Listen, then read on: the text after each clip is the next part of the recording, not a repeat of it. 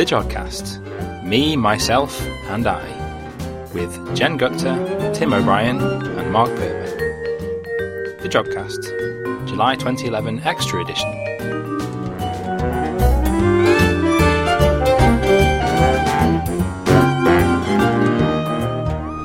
Hello and welcome to the Jodcast. I'm Mark and I almost had an entire show to myself, but Jen just insisted on butting in and presenting with me. I'm sorry. Hello everyone. You're going to find, unfortunately, there's rather a lot of me in this episode. And I'm going to try and come up with as many Mark words as possible. Marktastic. That's about as far as I've got so far. Markilliant. Doesn't really make sense. Like brilliant, but Mark. I don't know. I'll come up with some better ones. In the show this time, we find out why submillimetre astronomy is like dipping a thermometer into the Milky Way, and Dr. Tim O'Brien returns to answer your questions. But first, before all of that, here's Dr. Pierre Maxted telling me how to discover an exoplanet without breaking the bank. Now, we often have a lot of interviews about very large-scale things on the Jodcast, galaxies and cosmology and so on, but our colloquium this week was Dr. Pierre Maxted of Kiel University, who was telling us about searching for extrasolar planets, planets outside our solar system. So I thought I'd just first ask you, how on earth do you find a planet that's around another star? So the signal that we're looking for is called a transit. So if you have a planet like Jupiter in our own solar system, that goes around the Sun every few years. But there are a class of planets that were discovered in 1995 called hot Jupiters. And they go around their stars every few days. And they go around every few days because they've got less fast travel, because they're really close to the star. These things orbit around their stars 10 times closer than the Earth does around the Sun. So it's within the orbit of Mercury. So why do you refer to them as hot Jupiters? Because they're so close to their stars, one side of them is hot. They get up to around 2,000 degrees Kelvin, which is hot enough to melt rocks. So any clouds in the atmospheres of these objects are made out of vaporized rocks. So when they're that close to the star, there's a fairly good chance, when viewed from the Earth, that during the orbit, this planet will go between the Earth and the star. So it will block the light of the star. So that will give you a dip in the brightness, because you're blocking some of the light from the star. It'll give you a dip in the brightness of about 1%. So if you monitor thousands and thousands of stars similar to the Sun, and you monitor them for long enough, some of them will produce this little dip that lasts a few hours. It's about 1% deep, and it keeps recurring. This is why we know it's not due to a cloud or a bird flying in front of the star in the Earth's atmosphere or what have you. It's because it keeps happening on a well-defined period. It keeps happening, say, every 3.5 days or 2.5 days or whatever it is. So when you see that signal around a star like that, you've got a good candidate for saying there is a gas giant planet orbiting that star. And then you need more specialized observations using spectrographs to confirm that that's due to a planet and not due to something else. So I might come on to the spectrograph bit in a minute, but the actual project you've been working on, I think we once had an interview about it before, but that was a little while ago, and I think that at that time there'd been about 9 planets found by that project. So could you tell us a bit about it and how it's getting along? So the planet searching project is called WASP, Wide Angle Search for Planets.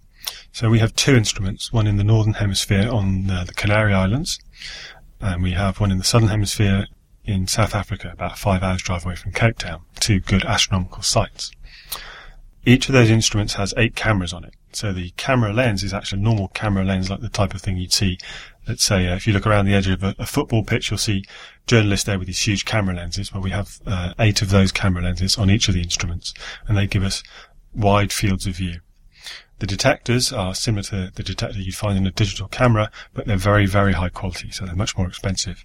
But they're much more sensitive, and they give us much better quality of data. So we take these good quality camera lenses, good quality CCD lenses, we make an array of 8 of them on each instrument, and we use them to monitor a large area of the sky. With one exposure, with one snapshot, we get an image that's about 15 by 30 degrees on the sky. And so we monitor, say, 10 or 12 patches of sky every night. We'll go back to them every 5 or 10 minutes and take an image. Every camera will have an image of about 8 by 8 degrees, and there'll be, say, 100,000 stars, and we'll measure the brightnesses of all those stars in all those images, and we might get 1,000 images a night.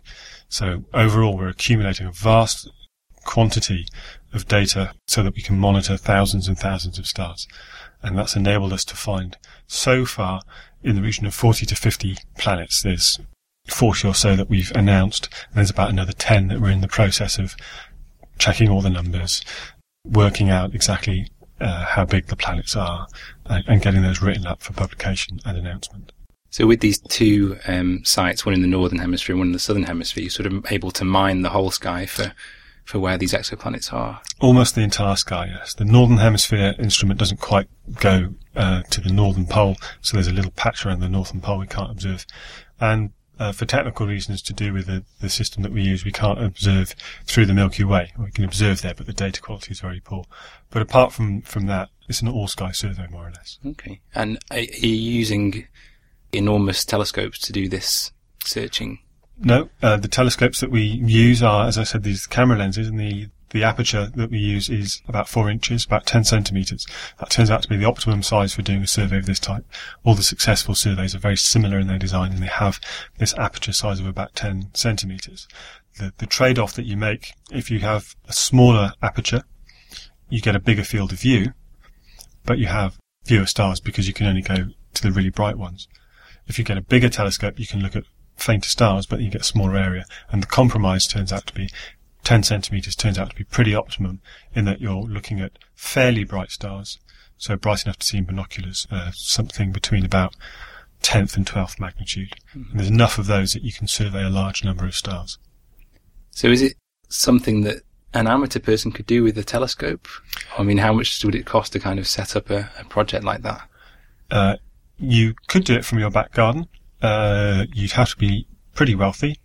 It is possible to detect these transits using off-the-shelf equipment. So if you had something like a 14-inch or 16-inch telescope and a good quality CCD, and you are patient enough to get the data quality that you need, it has to have a good tracking mount, you have to have good control over your focus, you need a pretty good sight. But it is possible to detect these transits using amateur equipment. And that's been shown, that's been done. It's been done by several amateurs. In terms of actually searching for planets, you'd be pretty lucky to find one because it's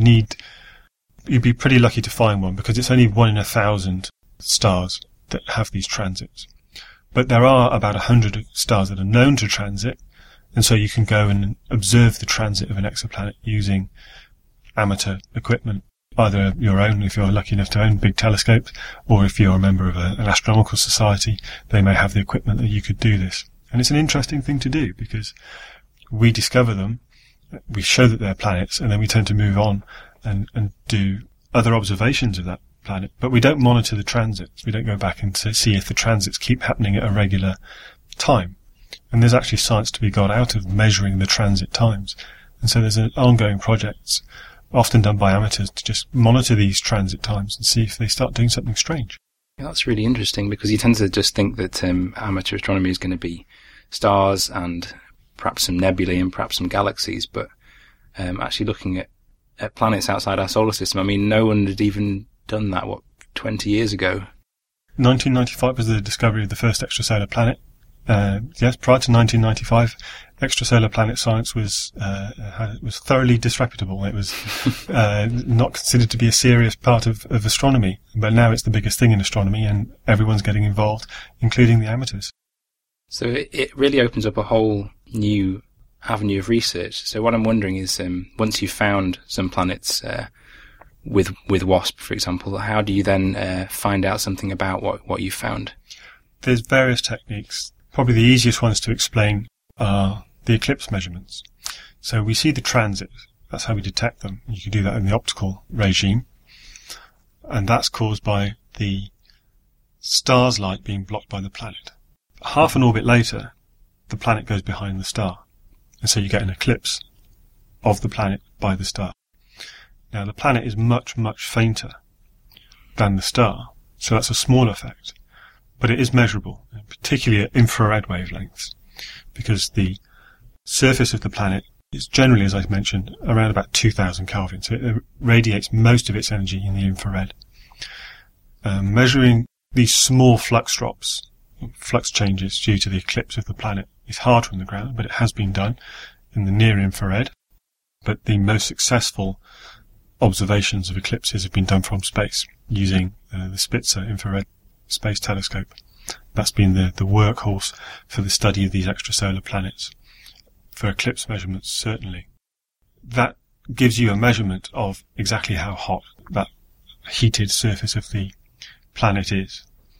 And if you make measurements at many wavelengths, with ground-based observations through the near-infrared into the far-infrared with Spitzer, you can then start to put constraints on what the composition of the atmosphere is. You can put models through the observations and rule out some models and rule in other models and say the distribution of light coming off the day side of this planet is, for example, consistent with water being in the atmosphere as steam. And there was one planet we recently studied called WASP-12, the 12th planet we announced. That had a rather peculiar pattern of flux measurements in the infrared. And it turned out that the reason for that was that oxygen was missing from the atmosphere, and that meant the atmosphere couldn't make water. What it could make was hydrogen plus carbon, and it made methane, so it had strong absorption at certain wavelengths due to methane, and the absorption due to water was missing. So we could say that that planet is carbon-rich. Most planets are oxygen-rich. The Earth is oxygen-rich, for example.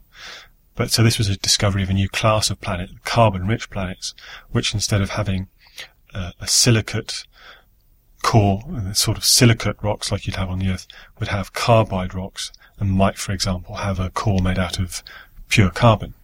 So a diamond core, if you like.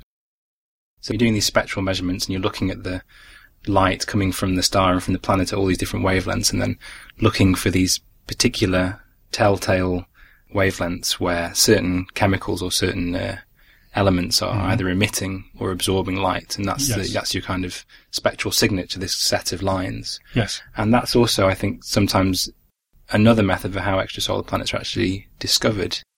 So when we get the signature that's due to what we think might be due to a planet, this dip of about 1%, lasts a few hours, happens every few days. There's many things that can mimic that signal. Things like you can get pairs of stars that give a very similar signal. So what we then do is we give those candidates over to the experts in measuring the velocities of the stars. So this was how the first extrasolar planet was discovered by Michel Mayor and Didier Queloz, and in fact we collaborate with Didier Queloz to do this follow-up of our candidates. If you look at the spectrum of a star like the Sun, if you split up the light with a really good quality spectrograph, you see thousands and thousands of lines in the spectrum, meaning that at particular, very well-defined wavelengths, there's a drop in the flux. And that gives you a sort of ruler of how fast the star is going away from you. If you can measure the positions of those thousands and thousands of lines, take the average result, you can very precisely measure how fast the star is moving towards you or away from you. For a single star, then, that will just be a constant number. It'll just be drifting through space with a constant radial velocity. If there's a planet going around it, the star will wobble backwards and forwards by about 50 meters per second or so.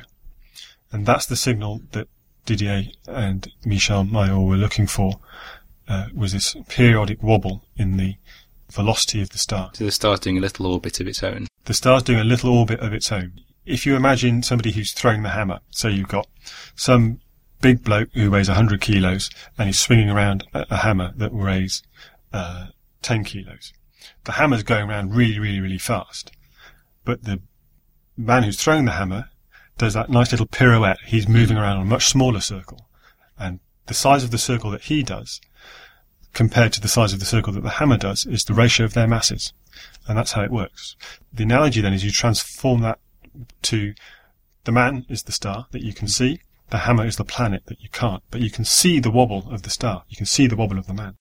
So there must be something out there making wobble. Maybe it's telling you about how massive the hammer is as well. Exactly. On the planet. If he's moving backwards and forwards a lot, it must be something very massive that's moving it around. So this is how we distinguish stars from planets as being the unseen thing that causes the transit.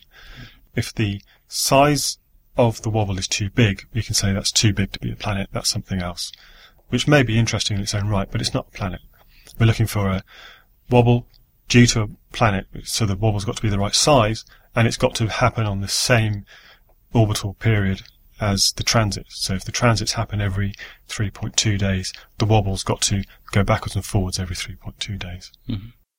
So, of all these planets that are found, are they, do we know if they're typical? Are they something like Earth, or are we getting a selection of rather unusual planets? The hot Jupiters weren't expected, so they're unusual in that sense. But it's difficult to know whether they're typical for planetary systems in general. We know amongst the stars that have got planets going around them, which are gas giants, we know that the hot Jupiters are relatively common compared to the normal Jupiters or cold Jupiters.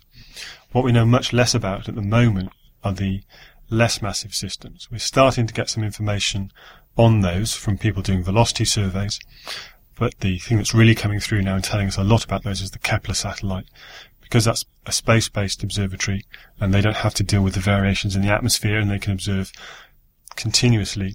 They're able to see much, much smaller transits, and so we're getting a flood of information now from the Kepler satellite about the frequency or how often stars have rocky planets going around them. And it turns out there's many more rocky planets out there than there are gas giant planets. So the hot Jupiters that we find are really the tip of the iceberg, and the rocky planets, the things which are sort of several Earth masses, several Earth radii, the sort of super Earths, they're much more common. That's interesting, because I think something that almost every astronomer gets asked quite often is whether they think there's life out there in the universe. And usually I've said, gosh, I just don't know what most of the numbers are involved. I don't really have a good handle on how many planets there might be on which life could develop. But it seems as though these kind of missions are finally starting to give us a handle, and perhaps quite an optimistic estimate for how many planets there might be out there. There are several factors you want to take into account if you want to make an educated guess at whether there's life in the galaxy, apart from what we know of on the Earth. One of those factors is how many stars have got planets around them, because it's reasonable to assume that life would be on a planet. That is, as you say, optimistic. There appear to be plenty of planets out there. It was hard to find them, but once we've discovered how to look for them, there's plenty of them out there. So that all helps. The things that we still don't know are things like how many of those planets are at just the right distance from the star to have liquid water on them. We know of a few of those planets, but we don't have a good handle on the numbers for how common they are. And the really hard question to answer, which is possibly unanswerable, is, given the right conditions for life, how often does life occur? Much harder question to answer. You can get some idea of an answer to that by looking in the solar system at all the places where life could feasibly exist. So, obviously, on the Earth, we know that, but in places like Mars and under the ice of Saturnian moons, and possibly on places like Titan, there's a possibility that life could be there. So this is why NASA really want to go and look at those places and see if life occurs whenever it can. Whenever the conditions are right, do you get life? Even if there's one other instance of life occurring in the solar system, independently of the Earth, that would give you optimism for saying, if the conditions are right, then life will arise.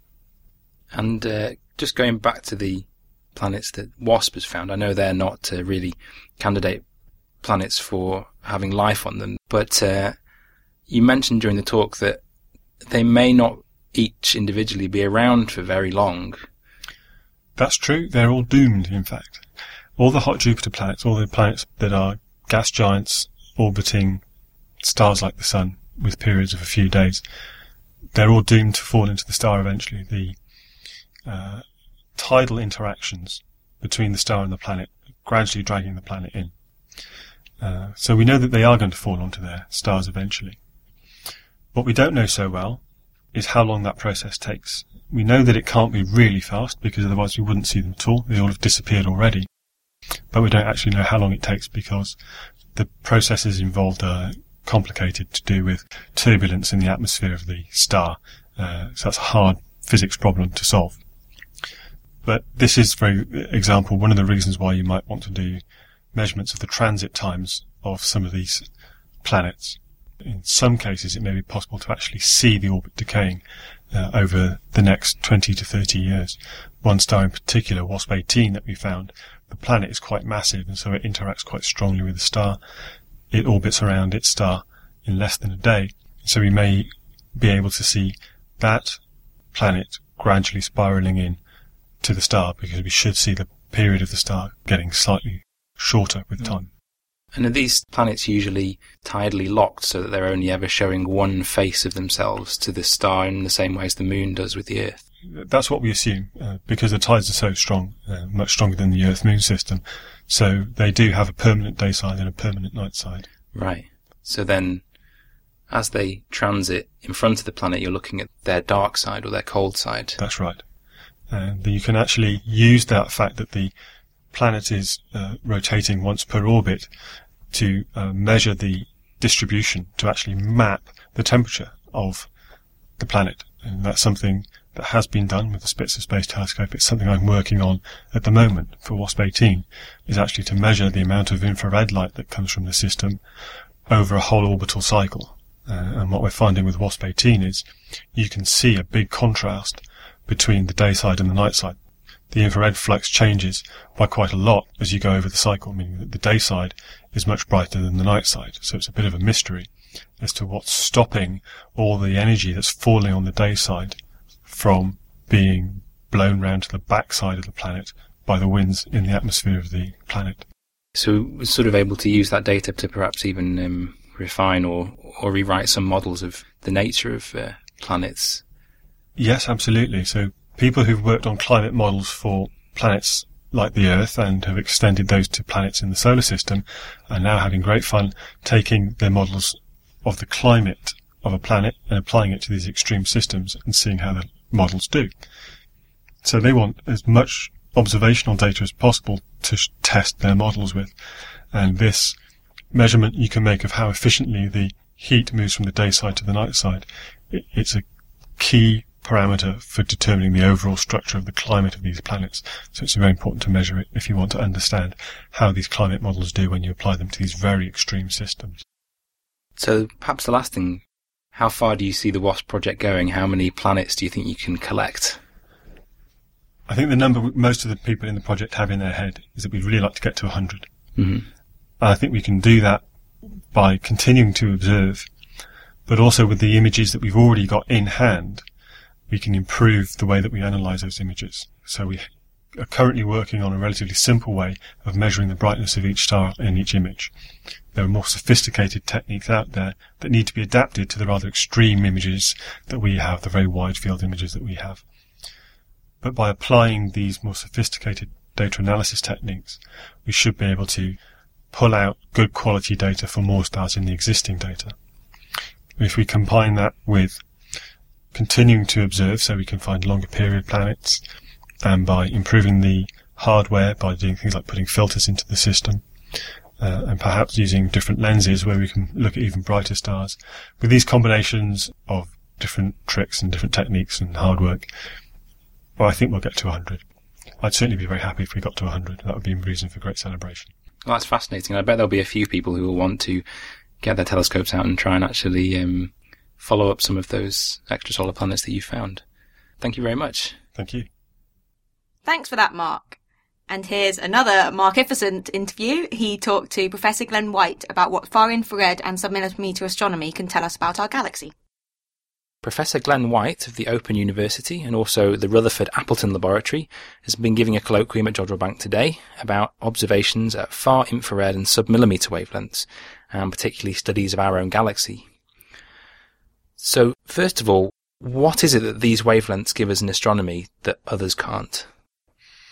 One of the problems we have is that the galaxy is quite opaque when we try to observe its emission. In other words, we can't see very far around us, only a few thousand light years, because small particles in the space between the stars, the so-called interstellar dust, absorb the light and prevent us from seeing anything other than our closest galactic environment. The far infrared wavelengths that I work at have the advantage that they penetrate much further through the galaxy and allow us to observe material even when it's at the other edge of the galaxy. So we have a much greater volume of space to look through with our infrared eyes than we do with our optical eyes. And we've been very fortunate in Europe that over the last 30 years we've had many space missions which have very sensitive detectors at these wavelengths that have been able to make surveys of our galaxy and of our universe to search for all the phenomena that we can uniquely study, such as how stars are born, where planets might be orbiting other stars, how material around old stars after they've lived their lifetime and died is thrown back out into space and cycled back in again to the next generation of stars. So many of these phenomena we can only observe at far infrared wavelengths because of the ability of those wavelengths to penetrate so far around us and let us see our galactic neighbourhood. So how is it that those particular phenomena that you're looking at come to be emitting in the far infrared and submillimetre? Most of the emission at far infrared wavelengths is rather akin to heat radiation. So what we're actually seeing is the heat radiation of small solid particles, perhaps made of carbon or silicon, rather common elements on the Earth, which are heated by the light of stars. And that starlight is absorbed onto these small particles and is re-radiated at infrared wavelengths as effectively heat. So what we really have are sensitive thermometers in space, which instead of registering my temperature when I put a little glass bulb into my mouth, can actually remotely measure the temperature of a small dust grain, a millionth of a metre in diameter, that's at a distance of 10,000 light years away from me. And you just try and imagine how difficult it would be for me to measure the temperature of you as the listener just a few feet away from me, and here I am trying to measure something at the distance of tens of thousands of light years. It's a real mind blower. It is. So that dust becomes an advantage then at these wavelengths. It's actually passing on the information about what it's surrounding. Indeed, the infrared is so powerful in its ability to penetrate to large distances that it is one of the only ways that we're able to look back even to the beginnings of the universe, the so-called cosmic microwave background. And it's really by focusing on these long wavelengths and the particular kinds of emissions that we see, the so-called thermal emission, that in the case of the cosmic microwave background, the history of our universe, we're able to look back to things as they were tens of billions of years ago. And what instruments are we using to do that currently? The kinds of detectors that we use are made of semiconductors. They're the kind of material that we find in transistor radios or computers, but they're often cooled down to very, very low temperatures of perhaps a few tenths of a degree Kelvin above absolute zero. So a typical detector of this kind in a space satellite would be contained inside a large bath or a large container of liquid helium, which is cooled down to extremely low temperatures of a few degrees, maybe 4 degrees above absolute zero, and then by various other technologies is brought down to just a few tenths of a degree above absolute zero. And the reason we're trying to do that is that if you're trying to measure these incredibly low thermal signatures, the incredibly low temperatures of objects that are a very large distance away, you don't want the heat radiation of your detector to swamp this very feeble, faint radiation that you're trying to detect.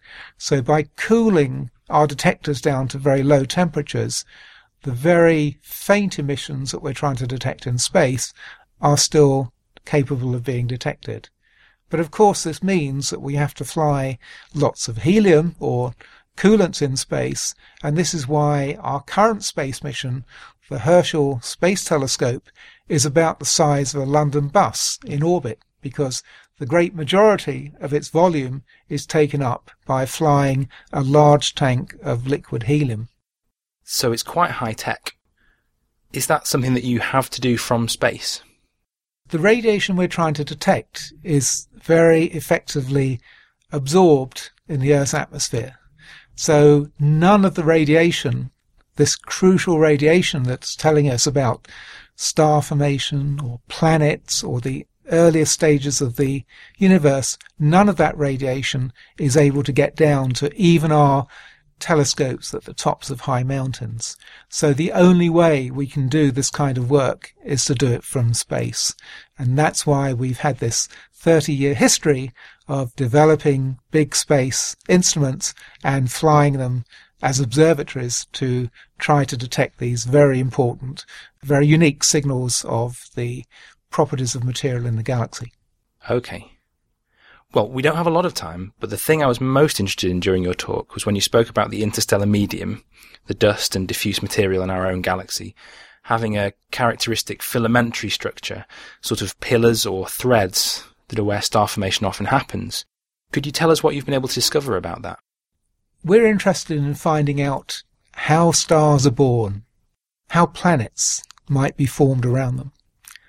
And so we want to understand this process that allows these massive objects, stars that are burning hydrogen, providing the fuel and heat to sustain life, how they can come into existence. And what we believe happens is that clouds of material, the same material that will form the stars, clouds of hydrogen gas, collapse under their own weight, under their own gravity. But what we've been finding is that this is not a random process spontaneously happening wherever you look in the galaxy. It seems to preferentially form in regions that we call naturally star formation regions that often appear as filaments or kind of strings of pearls, where the small dense regions on those strings or filaments have just the right conditions to come together, collapse under their own weight under gravity, and to form stars. And what our current observatory, the Herschel Space Observatory, has been showing us and revealing to us is that almost all of the material in the galaxy is structured or formed into these long interstellar filaments that are many, many light years in length and a fraction of a light year across. And we're starting to see that this is one of the fundamental structures that goes on eventually to form stars. And so by studying the ubiquity, the everywhereness of this filamentary structure, we've begun to learn about the early conditions that lead to the formation of stars and ultimately probably to life as we know it. And something I'd really like to know is, are these filaments related to the mechanism of the very large-scale universe, where we see galaxies forming in filaments and galaxy clusters developing at the vertices of these filaments? Is it the same sort of physics? Everywhere we look in the universe, we see structures on one size scale or another that seem to be aligned in filaments, whether it's the chains of the so-called dark matter that joins together clusters of galaxies, or whether it's the arms of galaxies, the so-called spiral arms, or now the small structures, the filaments that we see in star formation regions. So I think we're starting to learn that these kinds of structures are everywhere and that they are intimately connected not only to the formation of stars and planets, but also to the larger scale structures in the universe. We even sort of know the basic physics of how that happens. It comes through a process that's called turbulence. But it's a very complicated subject, and we're only just now starting to assemble the basic data sets together that are allowing us to observe this process in action. And over the year or two to come, we hope to take those data and those new results and turn them into a new understanding of the physical processes that control everything in the universe on both the small scale, the star formation and planet formation, right up to the large scale structure of the universe. Well, that is really fascinating. I think we've run out of time, so I'll say thank you very much there. Thanks for that, me. I'm enjoying this episode. Now it's time for that part of the show that we can't fit in anywhere else, the odds and ends. The 135th and final NASA shuttle mission is in progress at the time of recording. It launched on the 8th of July and docked with the International Space Station for the last time on the 10th of July. I found a few numbers relating to the missions. There have been 5 shuttles that have flown, and they've clocked up almost 1 billion kilometres between them and taken over 350 astronauts into space. Whoa. Not forgetting, of course, that 2 of the shuttles were lost and 14 people actually died during the course of the NASA shuttle era. Atlantis' final flight took the Raffaello multi-purpose logistics module to the ISS, which can actually plug straight into it. And it carried supplies, including several tons of food and some spare parts, apparently enough food to last the astronauts on the ISS a whole year if they have to. There was 1 spacewalk, during which they had to remove part of a cooling pump that had stopped working. And on the 20th of July, Atlantis is going to come back to Earth. And that, after 30 years, is going to be the end. 20th of July is kind of a suitable date because that's the anniversary of the Apollo 11 landing. So that's kind of fitting. Yes. Although, if you're Australian, the Apollo 11 landing happened on the 21st, which is rather confusing. That brings us back to the question of what time is it in space? Yes. We never worked that one out. I think it's UTC. I think so. Yeah. It all seemed to be a bit emotional when they launched the final shuttle. There was lots of cheesy quotes. NASA TV kind of went a bit over the top. But it was fun. We watched it in the seminar room. So quite a few astronomers sat around watching it, and I have to admit I had my Lego space shuttle with me. Although this time we didn't make it kind of fly off a table as the space shuttle launched, because we did that last time. I blame Megan for that. It does feel weird that it's not going to be the shuttle era anymore. My whole life it's been there. Yeah. And it's like, what's next? But it's not the end of human spaceflight. I think it's impressive that they lasted as long as they are, but hopefully this will push NASA to develop new things. I know NASA aren't doing it, but NASA pay other people to develop new spacecraft, because hopefully then we can go to the moon and Mars and asteroids and other cool stuff like that. Would you go to Mars? Maybe that's a good question for the forum. Ooh. Let's say you couldn't come back. Yeah, I don't know. But you got to be the pioneer, developing life on Mars. Can I take my dogs? Yes. You can take your dogs. You might take some other human company as well. Maybe. So, speaking of confusing time zones and not quite knowing when anniversaries are, on the day of recording, which is the 11th of July, or tomorrow, it's 1 Neptune year since it was discovered. So Neptune has completed 1 orbit of the Sun. It's a bit confusing. The Guardian is saying it's the 11th and the BBC website are saying it's the 12th. I think the confusion comes about because it was discovered around midnight on the 23rd of September 1846. So I think it was actually the 24th. It was first seen in Berlin. So I think it was the 24th in Berlin, but it was the 23rd here, and a bit confusing. But Neptune was really interesting because it was the first planet that they actually used maths to predict where it was going to be, and then someone went out with a telescope and they found it. Yeah, that is really cool. So it was actually a bit controversial. A British mathematician and a French mathematician both did the calculations. So people had noticed that Uranus wasn't quite going the way it should be, which meant that there was a body affecting it. So they knew that there had to be at least one other planet out there. So what happened was the Frenchman published his results, the British man went to the Astronomer Royal and tried to get him to go and look at it with a telescope. So actually, the Germans were going off the Frenchman's publication. So he was able to predict where it was supposed to be as well. Yeah, so both of them predicted where it was supposed to be. The British guy didn't publish his results publicly. It's the same thing happened with the telescope. Galileo wrote about it, and I can't even remember the British man's name, but he, I think, technically used a telescope before Galileo, but no one knows about that. But speaking of Galileo, he actually did look at Neptune before this. Really? If you go back and have a look, in like 1613 or around then, if you go and have a look in his notebooks, obviously I don't think we can actually just go and have a look, but he'd noted down this star that actually turned out to be Neptune, but he didn't realise it was a planet. I think he realised it was something different. Did he know it was moving at a different rate to the other stars? I suppose he could have just thought it was quite a nearby star, perhaps. It was actually at the point of retrograde, so when it was kind of stopping and going back the other way. Mm-hmm. So to him, it didn't actually look like it was moving that much, which is pretty interesting. Yes, so the anniversary, we think, is 2148 UTC.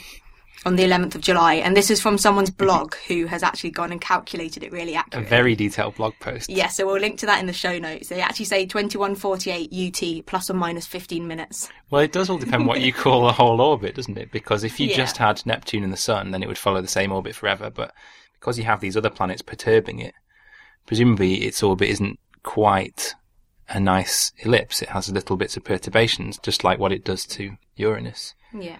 So saying exactly when one Neptunian year has happened is perhaps not as precise as you might think. No, it's about 164.79 years. Wow. But isn't always.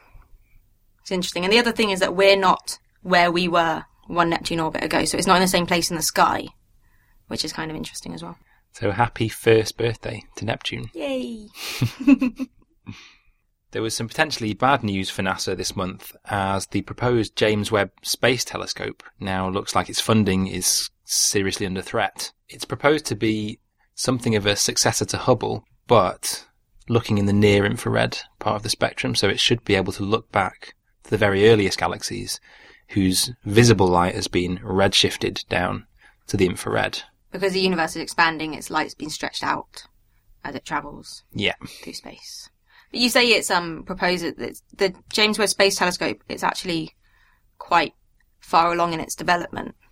Quite a lot of the instruments are being built and the technology is being developed, but it is severely over budget already and behind schedule. So the US House Commerce, Justice and Science Subcommittee proposed this NASA spending bill, part of which specifically says to cut the James Webb Space Telescope. So this proposal cuts $1.6 billion from NASA's current budget, which puts it at about $2 billion less than what President Obama wanted it to be, and gives them $16.8 billion to actually work with. There was also some cuts to the National Science Foundation, the NSF. I think for scientists it would be a shame because it's been planned for a long time. Yeah, and also it'll put a lot of people out of jobs. Even if they cancel it, that money's not going to then go on to other astronomy projects. So if they were saying, we'll cut this, but we'll fund lots of other things, then I think a lot more astronomers wouldn't be that upset. But it's just completely taking money away, which is sad. It's sort of like everything seems to be having budget cuts. I mean, it's not immune, unfortunately. But it would be a shame if the project really was cancelled. I mean, if it was shelved for a time or postponed, that would be better, I suppose. Whether that's a possibility, I don't know. So there were the great observatories, which Hubble was one of them. It leaves us with nothing in, when Planck runs out and the Fermi Gamma Ray telescope runs out, when all of them finish, we're going to be left with pretty much nothing, because there's this big gap between that and then things like the Square Kilometre Array and the extremely large telescope, or whatever they're naming the next big ground-based optical one. There's quite a gap between those, so it would set us back severely. Well, we'll just have to see how it goes. Hopefully it might get a reprieve. That's still possible. And there's lots of Save the JWST websites out there that you can go. If you're American, you can go and write to your senator or whatever your equivalent of an MP is. I don't understand the US government system. Write to your senator. Sounds like Star Wars. So quite a few listeners will know that at the beginning of July there was a gig at Jodrell Bank, which was a very strange experience, but it was a lot of fun. A few of us went down and did some talks and question and answer sessions, which were actually really packed. I was quite surprised. I thought a lot of people would just be there for the gig, but loads of people came along early, had a look around the new Discovery Centre. It was really nice and sunny. I had the solar telescope out, which was cool. And Tim O'Brien actually got to go up on stage twice and talk a bit about Jodrell Bank and the Lovell telescope. And there was this really awesome bit where they were moving the Lovell telescope around so they could project onto it. And then he radioed the controller and asked him how many degrees we had left to go. And it was really awesome. And at one point, people started chanting science, which I never thought I would hear at a gig. Like during the Flaming Lips, the Flaming Lips were headlining, and at one point people just went, science, science, and people were clapping along to pulsar noises and things when Tim was on. So that was really cool. This has resulted in Tim having a fan group on Facebook. So you can go and officially I think it's like Dr. Tim O'Brien, the awesome scientist who told us space stuff or something like that. Yes, go and like Tim on Facebook. I've heard a lot of positive feedback about the gig, actually. People seem to really enjoy it. It was a lot of fun. And all the science demos, and I think there might be more in the pipeline. Yes, but we don't know what yet. No. And if you've been missing the awesome astrophysicist dude from Jodrell Bank live since the gig, here is the legend that is Dr. Tim O'Brien to answer your questions. So this month we're going to start with a couple of questions that came in on the Jodrell Bank Twitter feed, or as a result of some discussions on the Jodrell Bank Twitter feed. And the first one's about aphelion. And it was basically why is it so warm now if the Earth is at aphelion? Now, what do we mean by that? Well, aphelion is the point in the Earth's elliptical orbit when it's furthest away from the sun. So basically the helion bit is from helios for sun, and the ap bit means farthest. If we were at the nearest point of the sun, it would be perihelion. So aphelion actually happened on July the 4th. And of course the question really comes up because July, it's basically summer, it ought to be fairly warm in the northern hemisphere, at least. And so the question is, well, if we're furthest from the sun, how come it's warm? Now, of course, why isn't it colder because we're farther away from the sun? Well, of course, in one sense, the question is a problem because, of course, for people in the southern hemisphere, they actually are colder because it's their winter in July. So that's a clue there. And in fact, the bottom line is that and it's actually a classic misconception, is that the distance from the sun of the Earth isn't really what affects the change in temperature from winter to summer. It's actually a combination of two things.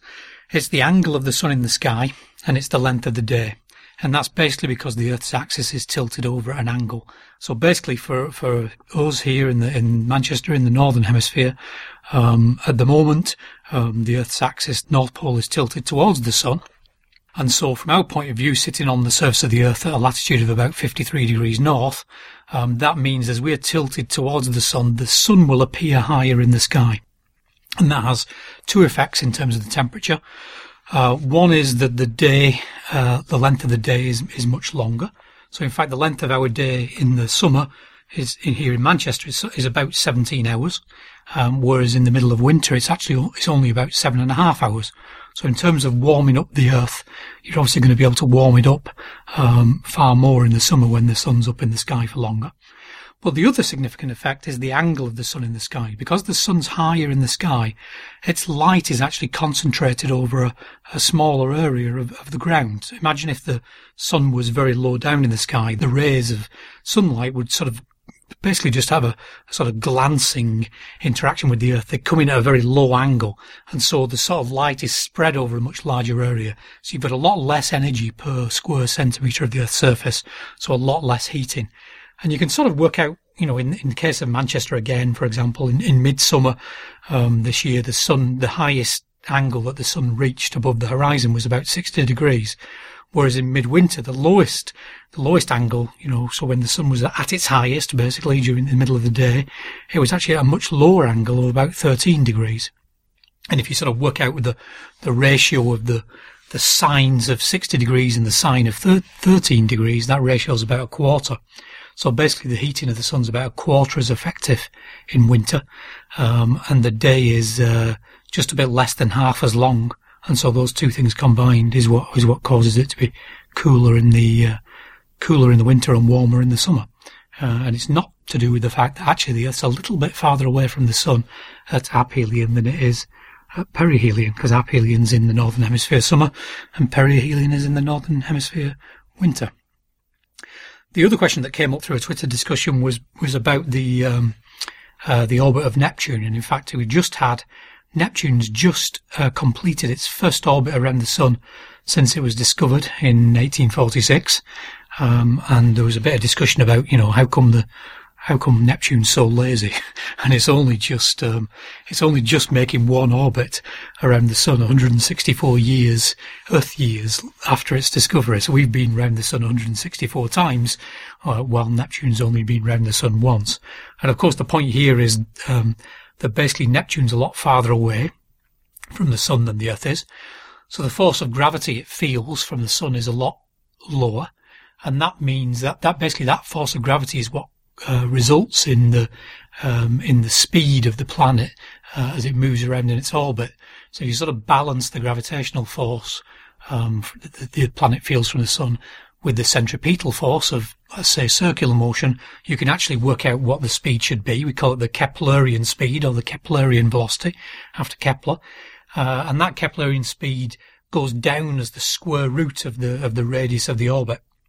So Neptune's orbit actually has a radius of about 30 times that of the Earth. So it's about 4.5 million kilometres. It's about 30 times greater than the Earth's orbital radius.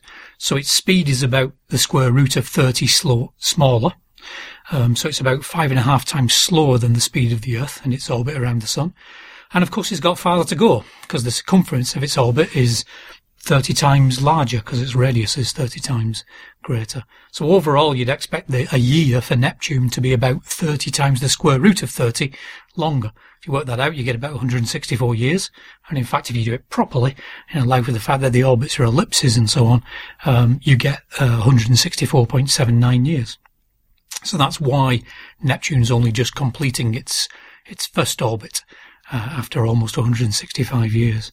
And of course, one of the other interesting things about this is that Neptune was discovered because its position was predicted from the perturbations, the gravitational perturbations it made on the orbit of Uranus. So by using Newton's laws of gravity, looking at the orbit of Uranus, it was possible to calculate where this unseen planet must be to perturb Uranus's orbit. Point your telescope in that direction, and sure enough, there was the planet Neptune, and that was done back in 1846. Okay, the next question is from Richard Pierce, and Richard says, it's assumed that the universe appears the same in all directions from all points, and if so, what are the current leading theories on why this is the case? So yeah, that's that assumption that the universe appears the same in all directions from all points is basically isotropy. Isotropy is where something looks the same in all directions, and homogeneity is where something's the same at all places. Now, in terms of the isotropy, the best example of this for us is talking about the cosmic microwave background. And if we look at the cosmic microwave background radiation in all directions around us, it's extremely uniform. It looks almost exactly the same in all directions. In fact, we can measure its temperature, which basically relates to its brightness. And that temperature is the same in all directions to within 1 part in 100,000. So almost exactly the same temperature in all directions. The tiny fluctuations, those 1 part in 100,000 fluctuations, are what we measure to try and understand the variations from uniformity in the universe way back when the cosmic microwave background was emitted, just 380,000 years after the Big Bang. Now, the problem with this isotropy, this extreme uniformity of the temperature of the cosmic microwave background, is that all these different parts of the universe in these different directions that we look in should only have been able to reach the same temperature if they'd actually been in what we call causal contact. In other words, they had to know about each other in order to be at the same temperature. And the way in which these regions could know about each other, the fastest speed at which they could communicate with each other to let each other know what temperature they should be, to come into equilibrium, is the speed of light. So basically you have to have given light time to travel between these different regions to know to be at the same temperature. Now in the sort of standard Big Bang models, it turns out that at the sort of distance of the cosmic microwave background, regions more than about a few degrees across on the sky, so remember the full moon's about half a degree across, so regions more than a few degrees across couldn't have ever been in causal contact. So, why should the temperatures be so similar? And that's called the horizon problem. The terminology horizon problem actually comes about because it's a bit like thinking about ships which are over the horizon from each other. They wouldn't be able to see each other and therefore wouldn't know about each other. Now the solution to this is an addition to the standard Big Bang model, and that's a phenomenon called inflation. And what happens in inflation is that it's proposed that there's a very short period, very early on in the evolution of the universe, there's a very short period of extremely rapid expansion that's called inflation, where the scale size of the universe increases by some huge factor, maybe 10 to the 30 or up to 10 to the 60, in a tiny fraction of a second. So basically, the scale size, the typical distances between points in the universe is very small, and then this suddenly expands. And actually that has two effects. It basically makes space flat, which is what it seems to be, geometrically flat. But it also solves the horizon problem, because it basically means that the whole of the observable universe, as we see it now, could have actually been in causal contact before the cosmic microwave background was emitted, and therefore it was possible for it to have known about all these points that we can see within the observable universe, would have known about each other, and therefore could have come to the same temperature, and then they rapidly get expanded to a point where now they're no longer in causal contact, but they were previously. And so that explains why the cosmic microwave background can be at the same temperature. And in fact, the Planck spacecraft now is studying the CMB in detail to see if we can find any other evidence in the CMB that would be consistent with inflation. Okay, the next question is from Tim Newton, and he says, and he's got a question about, he sort of imagines, he says, how long would it take to race around the universe? And he imagines two people, and he says that the first person's exactly halfway from the middle of the universe to the edge, and the second person is at the edge, and each sort of run around a circle according to the distance out from the centre of the universe. And he's wondering how long it would basically take them. And he's asking things like, that the person at the edge of the universe would have to go farther, since he'd be existing in an area of space which is expanding at near light speed. Now, the problem with this, Tim, is basically that is this whole problem about there being no centres of the universe. We are sitting at no particularly special place in the universe. So although we look out, and as we look out into space, we look farther back in time, and we imagine looking out in all directions out to the edge of what we call the observable universe, that's only the region of the universe for which light's had time to travel towards us since the Big Bang. We could have been at any other place in the universe, and we could imagine all these different observers at different points around the universe, and they would each be sitting at the centre of their own observable universe. And there'd be no, in a standard model, there'd be no difference between these different areas of the observable universe. So although we, for these different observers, so although we sit where we are and we look out to the edge of an observable universe, and we say, okay, when we think about the distance between us and different points, we know from Hubble's law that the speed at which these points are expanding away from us increases as the distance increases. So you can get out to very distant points which are actually expanding away from us at faster than light speed. It doesn't mean to say that if somebody was out at that particular place in the universe, the space around them would be expanding at anything like light speed or faster than light speed. The same sort of Hubble's law would apply for them working from their position looking outwards.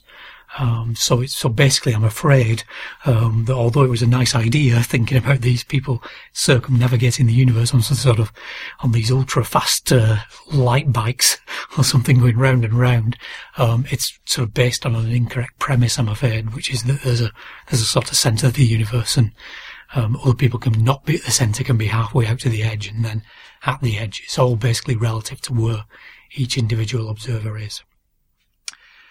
Okay, the last question for this month is from Susan Kelly, and Susan asks about a more technical question about the way in which objects sort of radiate, the way in which they produce their light, whether that light be visible light or radio waves or X-rays or whatever.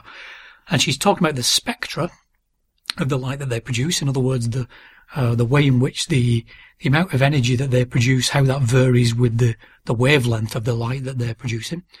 And she's asking about different types of spectrum, emission spectra.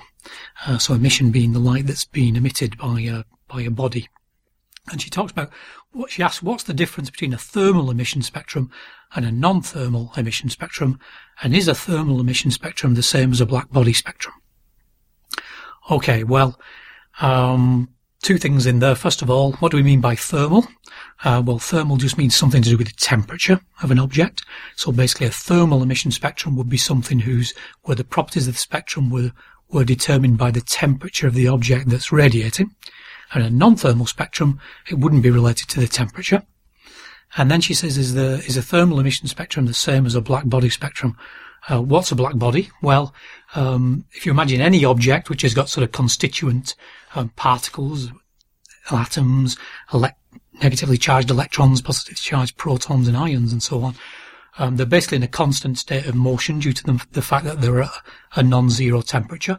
And that sort of random jiggling about basically results in accelerating charged particles, which results in them radiating electromagnetic radiation, producing emission. And in a sort of dense object, that radiation that they produce is constantly being absorbed and re-emitted inside the object until perhaps finally it works its way out and escapes from the surface. So that's true, for example, for the sun, where the energy that's being produced in the middle takes thousands of years for it to reach the edge.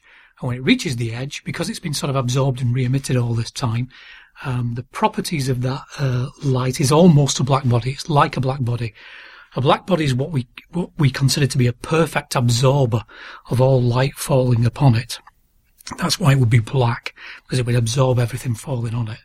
And if you can imagine that happening, the energy gets absorbed, and so this body heats up, and then as it heats up, it starts to radiate, and actually it would continue to heat up until it came into equilibrium with its surroundings, with the sort of energy that's falling onto it, and radiates just as much energy as it's absorbing.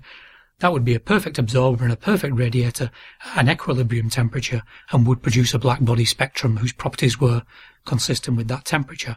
And basically those sorts of black bodies, those dense objects, those perfect objects, they would produce this black body spectrum whose sort of peak energy that they radiate would depend on their temperature, so that as you heat them up, the peak wavelength gets shorter and shorter, so the object looks bluer and bluer.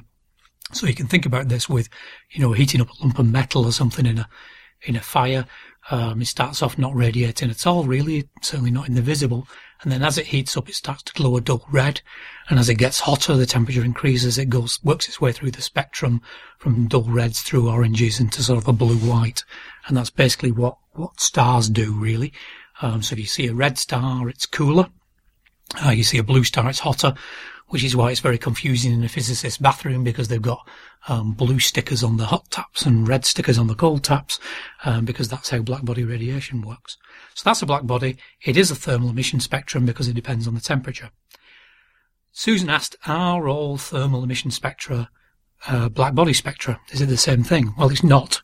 And a good example of this is something we call free, or Bremsstrahlung, which is a German word meaning braking, as in slowing down, decelerating. And free is a thermal spectrum. The way free arises, if you imagine a sort of plasma in space, a gas of electrons and protons, let's say, for hydrogen, it's been ionized. And then basically the electrons and protons are all flying around. And as the electrons sort of fly past the protons, they feel the Coulomb force, the force between a positively charged particle and a negatively charged particle.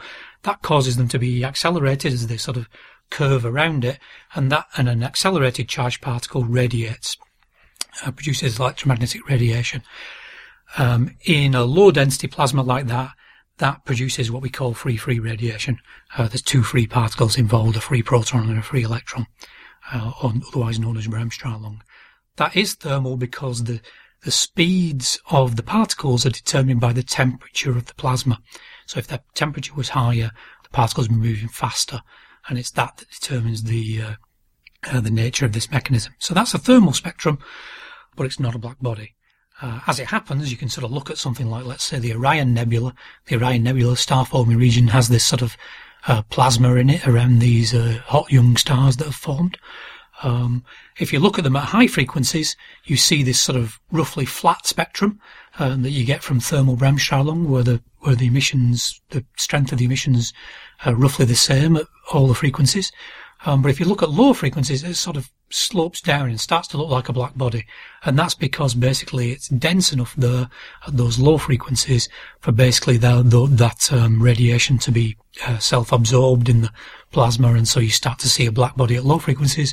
You start to see a sort of a thermal spectrum of Bremsstrahlung at the higher frequencies. So I suppose we should just finish with one example of a non-thermal spectrum, and probably the most common example of that is what we call synchrotron. And synchrotron is a mechanism that results from electrons or other charged particles, but often electrons, moving at extremely high speeds, relativistic speeds, so almost approaching the speed of light, and moving through a magnetic field. And so again, there's a force that's felt between the charged particle and the magnetic field that causes the charged particle to be accelerated. That produces radiation.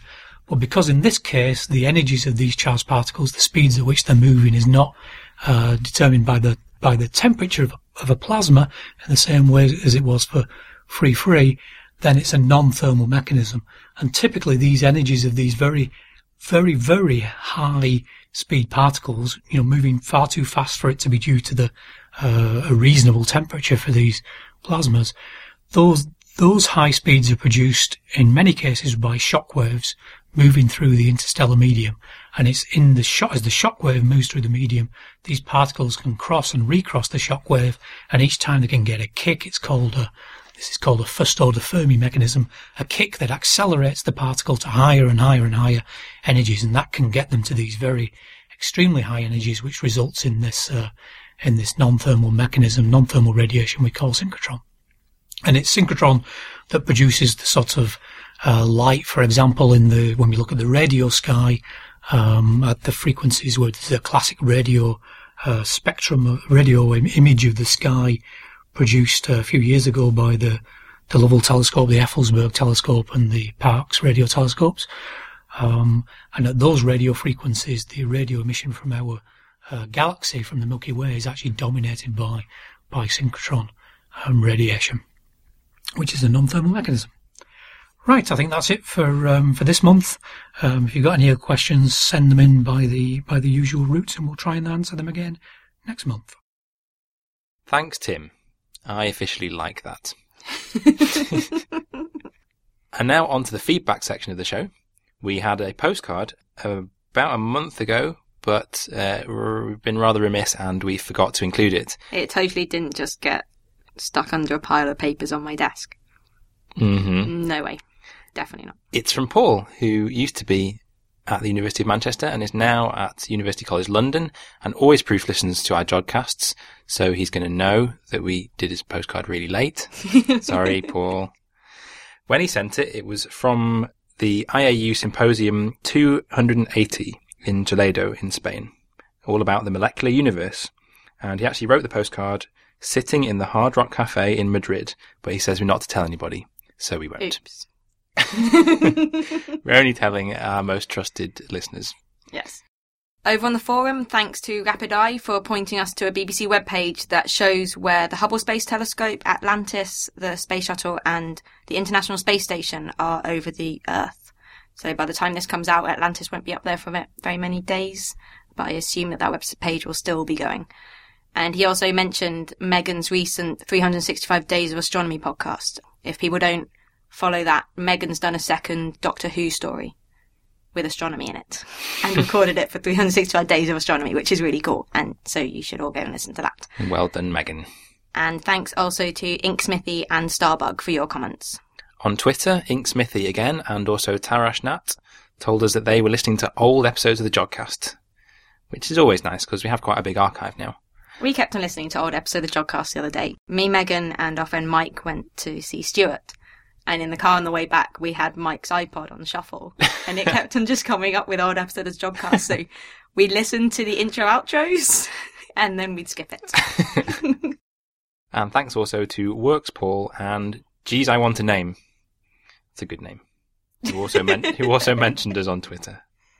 Over on Facebook, Matthew Fonda Aher, I apologise if I'm pronouncing that wrong, but he gave us a great quote, very poetic actually. He said, "Oh, how I love the Jodcast." I don't think he was even being sarcastic either. "Oh, how I love the Jodcast. Each new episode bumps all my other regular listens to the end of the queue." That's really nice to hear. Yes, we've had quite a bit of activity on Facebook because people keep on pressing the button to upgrade the group, except none of the admin can see the button that says upgrade this group. And I had a look on the Facebook help, which wasn't very helpful, and said that if your group is popular enough, you will be able to upgrade it, which seems a bit silly. So we're trying to see how much activity is needed, because otherwise the group will be archived, which means that no new people can join, and we'd have to start again, which would be really annoying. That would be silly. So thank you to David White for posting a link to a lovely photo of the Lovell telescope that's on Flickr. I don't know if that's also in our Flickr group. And Susan Kelly said it was great to hear Dave on the show again, which I agree with. It's always great to hear show. It's always great to hear Dave on the show and show on the Dave. And that brings us to the end of the show. So before we go, we'd just like to say a big congratulations to Kerry Hebden, who's a PhD student here who's just had a beautiful baby girl. So congratulations. We hope to see you soon. And back to the normal end of the show. Thank you very much to Dr. Pierre Maxted and Professor Glenn White for providing the interviews.